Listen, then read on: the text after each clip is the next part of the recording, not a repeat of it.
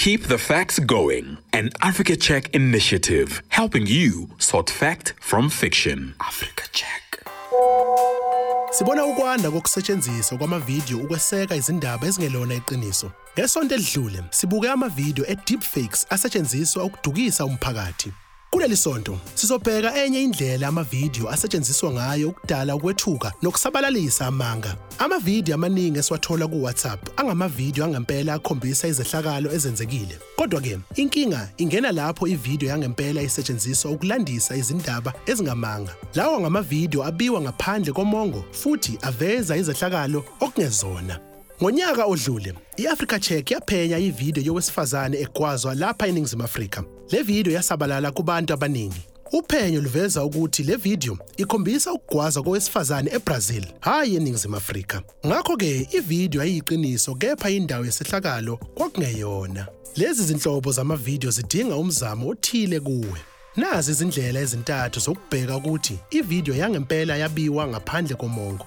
Okokuqala, i-Google Different Search Terms ikusiza ukuthola ukusetshenziswa ngaphambilini kwemibiko yevidiyo kwabezindaba. Okwesibili, thatha i-screenshot sevidiyo bese uyisebenzisa ukwenza i-reverse image search. Khumbula ukuthi safunda ukwenza lokho kweziqephu zethu ezedlule. Kanti okwesithathu, sebenzisa i-YouTube data viewer ukuhlola umsuka wevidiyo ye-YouTube. Naka ngokukhethelekile usuku lokulayishwa kwevidiyo ngoba ividiyo endala ayikwazi ukumela isehlakalo sakamuva. Nazi izindlela zokusebenzisa i-YouTube data viewer.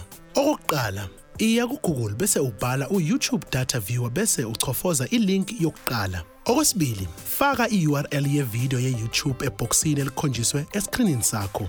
Kanti okwesithathu, isayithi lizokunikeza imininingwane ethe xaxa ngevidiyo ngesikhathi sokulayishwa kwayo ku-internet. Izokukhombisa futhi nezithombe zokuqala ezasetshenziswa ukwenza le video yamanga. Abantu abasebenzisa amavidiyo wangempela ngendlela engafanele bazama ukuguqula amaqiniso ukuze bakukhohlise. Nakusisa ukuze uqinisekise ukuthi ividiyo isho isikhathi esifanele nendawo efanele. Hlanganyela ne-Africa Check masonto onke njengoba sikufundisa ukuthi ungawabona kanjani amaqiniso kwinganekwane lapha kumakhalekhukhwini wakho. Catch you next week for another edition of Keeping the Facts Going, a media literacy campaign brought to you by Africa Check. Africa Check.